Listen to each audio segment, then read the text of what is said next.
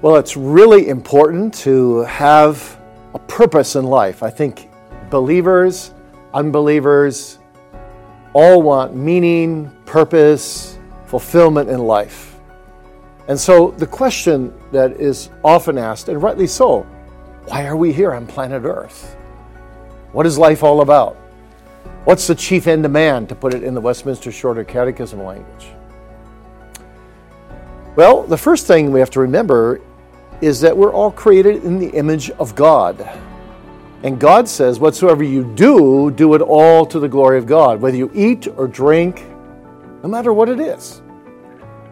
So we're here for one purpose, to glorify God. This life is not about you. This life is not about me. This life is not about our agenda.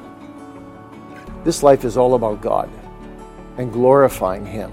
The word to glorify, by the way, or the glory of God, comes from a Hebrew word, kabat, which means something weighty, something valuable. You see, God is the weighty, valuable, triune God of the heavens and the earth.